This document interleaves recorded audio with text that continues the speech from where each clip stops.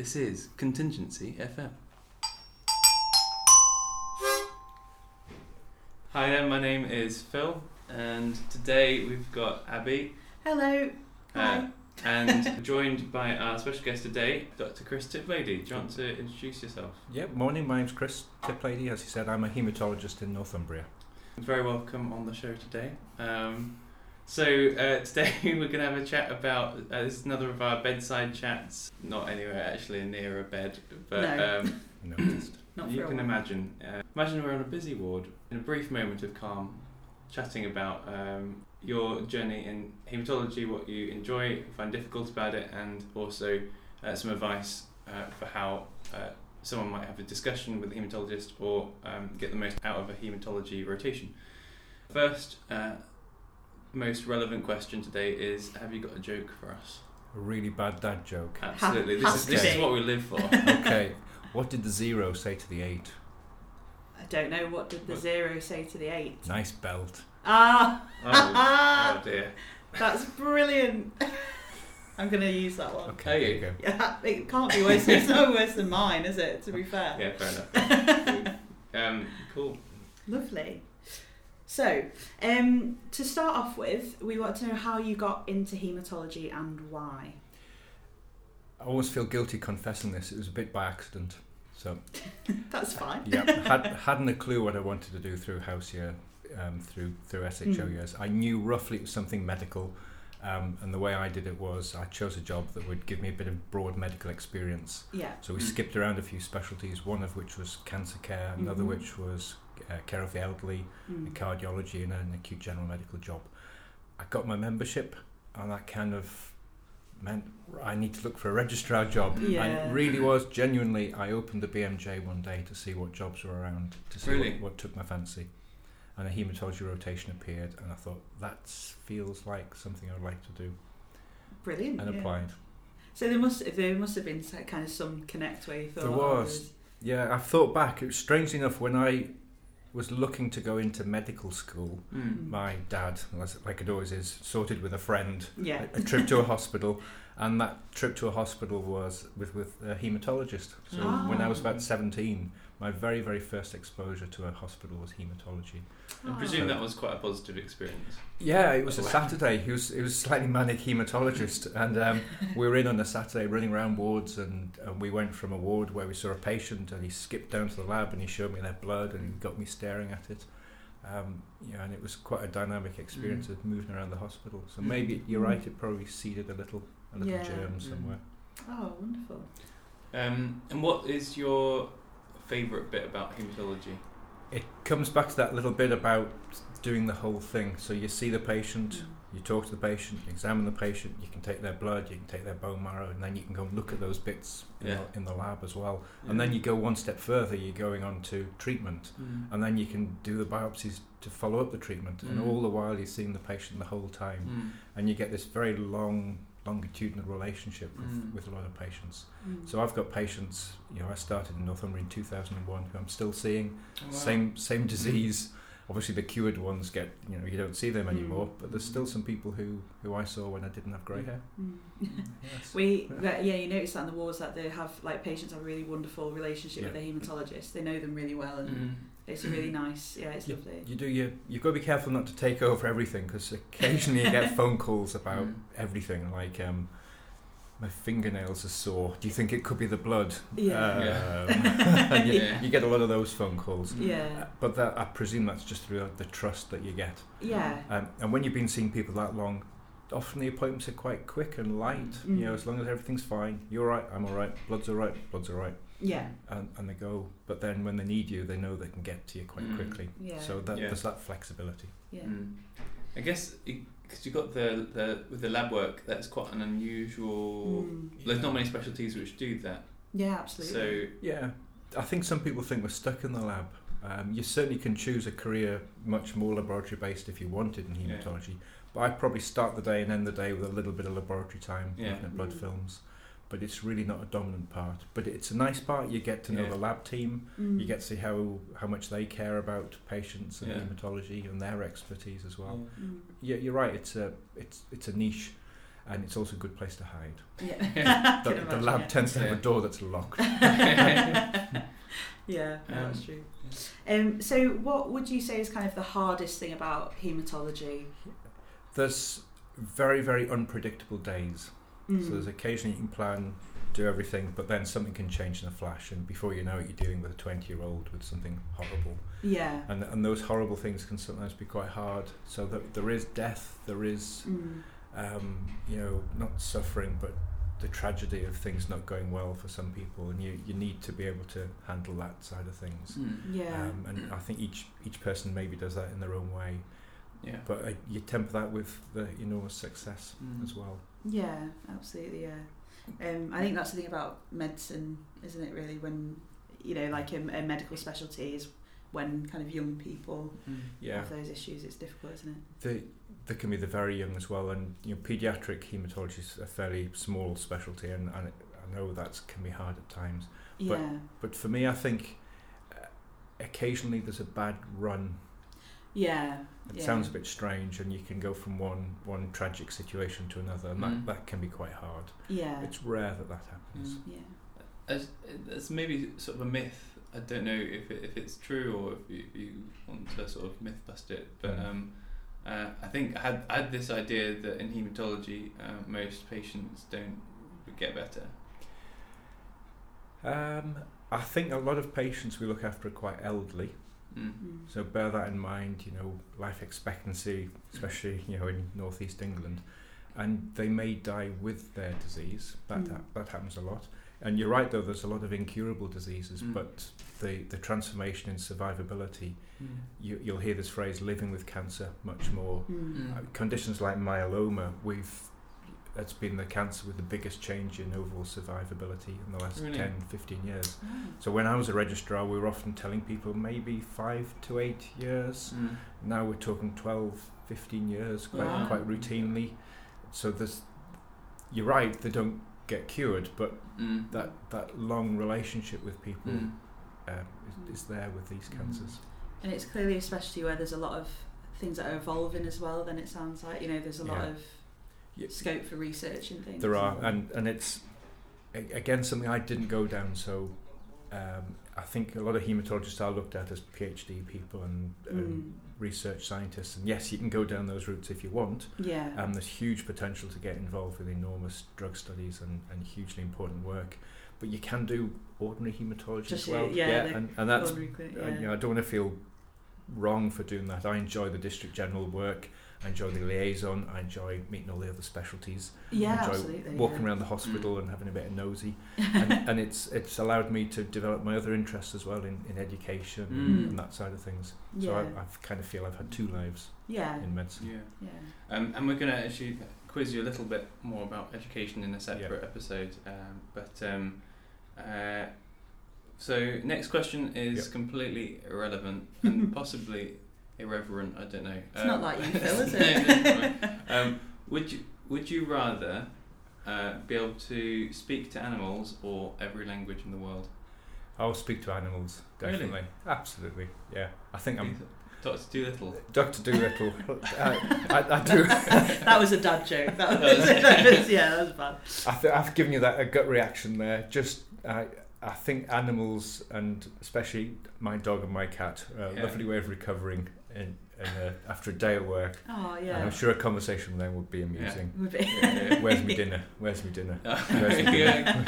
So I was thinking something a bit more refined, like them sat reading the newspaper, sort of like, how's your day? Do you know, maybe I might change your mind. It's probably a really boring conversation with an animal. I want food. Where's my dinner? Where's my dinner? Yeah. Especially a cat. They've been lying all day in the sun, that's it. It's sort of, it's like, but especially because cats can be so, I don't know, my cat was very temperamental, so we're like quite mean. There's this sort of stroke me, and then you stroke them once, like I'm gonna eat you. The evil of cat. Yes, exactly. Cool. I think at first that's definitely a question. I would think animals would be really interesting, but then you think, oh, maybe they're ability to have conversations might be limited. Yeah, you make a good vet though, so that would be. I've produced a vet. One of my daughters is a vet. Oh, so that'd be a handy skill for her. Nearly as good. Yeah. Sort of be a translator in the corner. Yeah, exactly. I could do a lot of comparing vet and medicine if you like. Yeah. Right, so back on track after that. Back on track. So what advice would you give to someone who was doing a placement in haematology? So how could they get the most out of it? Yeah, so enjoy it and don't be frightened about it. There is a big myth, I think, that haematology is complicated and difficult. Fundamentally, there's three things in the blood. There's red cells, white cells and platelets, and one of them will be a bit askew, I'm sure. But the thing is to enjoy and don't be embarrassed asking stuff. Yeah. I think every haematologist I know around here is very approachable and very easy to get in with. Absolutely, yeah. And they won't think you're stupid for asking questions at all. Probably the biggest thing, apart from being happy to ask, is to go and speak to a few patients. Like I said, patients have been, or many of them have been patients for many, many years. They'll know their disease inside out and backwards and forwards. Go and chat to them. They'll love to tell you the story. They'll love to tell you the good bits and the bad bits and their journey and their drugs and all that kind of stuff. So sit down next to the bed one day and just talk them through it. Enjoy it. And are there any skills that you think are particularly valuable either to have in haematology or to learn in haematology? That's a very good question. I look back on that one. The bits that I've valued most from my medical time was knowing a bit about renal medicine. Yeah. Because the two specialties often bump into each other. Yeah, the knowing what to do with bowel things, so a bit of gastroenterology can be quite helpful. That's a common area. And then the other huge area would be oncology, a little bit of parallel with the oncology, and then palliative care. Get to know your palliative care team. They've been invaluable, and probably the best relationship I have now is with the palliative care team to keep that work.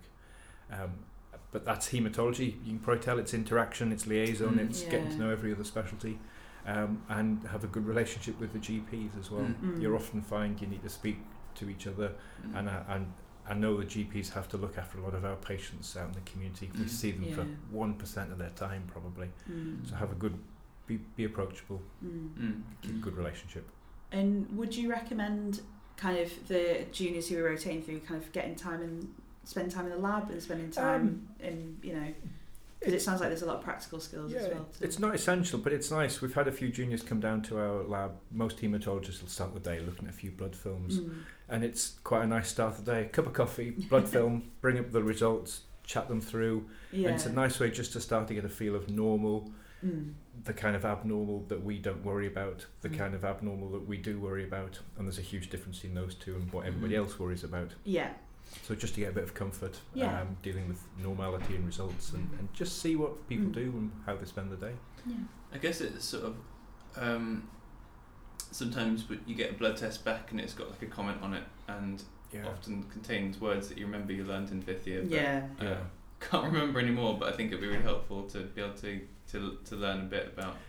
I think personally that's a bit of a cheat on the haematologist who do those kind of things, because you're just writing down what you see, whatever words you're using. It's much more helpful to put clinical comments, and I hope most of us do that. That will add something interpretive. The trick to getting the best out of a haematologist is to write good clinical details. Though. If you write something and could this be, the haematologist who looks at the blood film will reply to you. But we tend to get a lot of blood requests that just say ? Or asterisk, because there haven't been bothered. Monitoring, that's my bugbear, that one, monitoring. Or the worst one I've ever experienced was Monday bloods. Monday bloods was a bad one.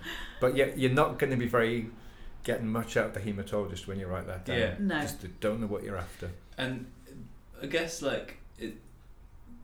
there's maybe a difference between because some stuff, I guess sometimes you will be taking Monday bloods, but you won't necessarily be expecting to find a hematological malignancy. But especially if you are, I guess that's especially important too. You're right. I mean, it's the Monday bloods. Even if you just write diarrhea, on IVT. Yeah. It's just something that just gives a little hint. Yeah. I mean, we can jump through clinical systems to get a bit of an idea what might be going on with a patient, but when you're looking at a big tray full of blood films, to be able to jumping out across radiology and all the various clinical systems is a bit of a fight. Yeah. But if you are worried, just write down, even just pale would be enough. Like losing weight, sweats, just little punchline words, and we'll then more targeted look. Right, yeah. You spend a bit more time staring at things. Yeah. That's helpful. Actually, on that same note, I have a fake case. Okay. That so I'm probably going to do a mediocre to poor handover or discussion, and then sort of would love to get your feedback about what are the information you need, what is important, and sort of from calling, I should put an accent or something. Don't. Accents are notoriously dreadful. I've been burnt by them before. So, calling from A&E, I've got a 50-year-old male. He fell over and hit his head, and it's got a GCS of 14, a bit of confusion. Doesn't seem to know exactly where he is or can't describe what's happened. But I noticed that that was about 4 hours ago, I think. But I noticed he's on warfarin. So just wondering if it felt like you should know. Okay, that feels like a very familiar conversation. Often when I've just been woken up at 2:00, when all the bars have emptied or something like that. So I often, when wrong, need a little bit of a prod, especially if it's in the middle of the night. I don't mind being wrong, but you need a little waking up time. So the introduction that you give me is me just waking up. So hello, use your full name, tell me your middle name, anything. Just I'll be waking up through that period. Tell me where you're from, what you're after, roughly. A little bit about the day job if you want, because for those first few moments I won't be listening. I'll be waking up, and start off by asking me, are you after my advice? Do you need some advice on a drug? But what should I do? Biggest fault most people make when ringing me up, I'd say, is just not having the lab system open when they phone up. There's nothing more frustrating than me saying, so are the platelet counts okay? And then you hear, surely when you ring a haematologist, you're going to have the lab results open. So have the information to your fingertips, and the notes by you, the drug cardex or the drug things. It's really simple things that I guess are common for any phone call to anyone. I hope I'm not being precious. No. I think that's excellent advice. Just have the systems open. As a junior, that's the best advice you can have. Just have everything at your fingertips before you ring someone, because otherwise they will ask for something that you could have easily got up, and I'm not going to ask for their ECG results from 1973. Just whatever their last set of results were. That's excellent advice. And having an idea. I was just going to say, I agree. I think that's something which I wish someone had told. Like it's common sense, but I wish someone had said, just remember, it's really important. Always do it, because you'll always be caught. The one time you don't, that will be when you need it. I'm not trying to catch you out. It's just helpful conversational stuff. Absolutely, that can do that. And I think a lot of haematologists really appreciate laboratory computer systems now, because you can ask for trend. What were the results like before all this, which is a huge part of haematology. Because when someone rings me about hemoglobin of 87, well, what was it last month? It was 88. You go into a different diagnostic category straight away. Whereas if it was 148 last month, you have a different conversation. That's the whole point. But rung in the morning, 2:00, man falling over. There's probably alcohol involved here. I think most of all, I'm just going to be wanting to know why they're on warfarin, what their normal INR target range is, and what the result is now. But in these situations, you can act without knowing the results. So if you've got a rapidly deteriorating GCS, very significant head trauma, you might be getting straight on with some warfarin reversal, whatever. But I might be a little bit cautious if you're telling me that this man has got severe peripheral vascular disease and he's had a history of thrombotic stroke despite being on warfarin. I might be a little bit more nervous about jumping in someone like that. Laboratory results, history, INR, why they're on warfarin. I guess that'd be quite a common thing. As we were just saying before we started recording, this is actually a very poor version of the first conversation clinically I ever had with you, Yeah. which you won't remember at all, but it was Was it 2 in the morning? It was 2 in the morning in A&E, Foundation. So. I hope I wasn't grumpy. No, you're very, very helpful, but it's the first time I come across Berryplex. Yes, 30 units a kilogram. Yeah. There There you go. you go. That's like imprinted, isn't it? No, Engraved. you're very, very, very helpful. I think the patient got better. So. Very good. I must say, I've never met a haematologist who's not been lovely over the phone, regardless of whether it's 2 o'clock in the morning or whatever. You know, all the haematologists. So I've covered haematology quite a bit in Sunderland, and they've always been really kind and very happy to help and very happy to talk you through, because we do see haematologists. We're a bit. I must admit, when you don't cover it normally, you get a bit scared, don't you? And you're a bit, because they can be quite complex patients. And all the haematologists I've ever spoken to have always been really nice to speak to over the phone. It's nice to know, and I think it probably reflects a bit of the work and how we all work in big teams. And it's routine to be speaking to lots of different people. Yeah. And the last thing you want is bad relationships with across a hospital. It's exactly. Stupid. Yeah, definitely. But yeah, it's always they're always very happy to help. So it's never scary to ring a haematologist about something. Good. So to finish up then, what have you got a song of the week for us that you can recommend? Well, it's a funny time of life at the moment, and I like my happy music, and my happy place music is anything from the 80s. Yeah. Specifically some Erasure. So I'm watching your blank faces to see if I love Erasure. There you go, okay. What was my... Give a Little Respect. Give a Little Respect, amazing, yeah. So happy music, it just brings me back to some very nice times at university and so on. But anything from the 80s pretty much will keep me happy. Yeah, Give a Little Respect's a very very good song, very happy song. Yeah, cool. That's a good one. Yeah, I'm totally blank. I'm really sorry. He has a very blank face. Oh, you'll enjoy it. The video is brilliant. I'm musically illiterate in a lot of songs. I just don't listen to much music. Oh, that was always at uni. It was a house party favourite. Yeah. Give a Little Respect. Yeah, that's what we used to listen to. Tom Cool Rosenthal. Kids. Anyway, right. Thank you so much for your time today. This has been Contingency FM. Okay, sorry, I'm ready. Yeah. Yeah. Okay. Oh, sorry. Do it. Yeah. Just do it.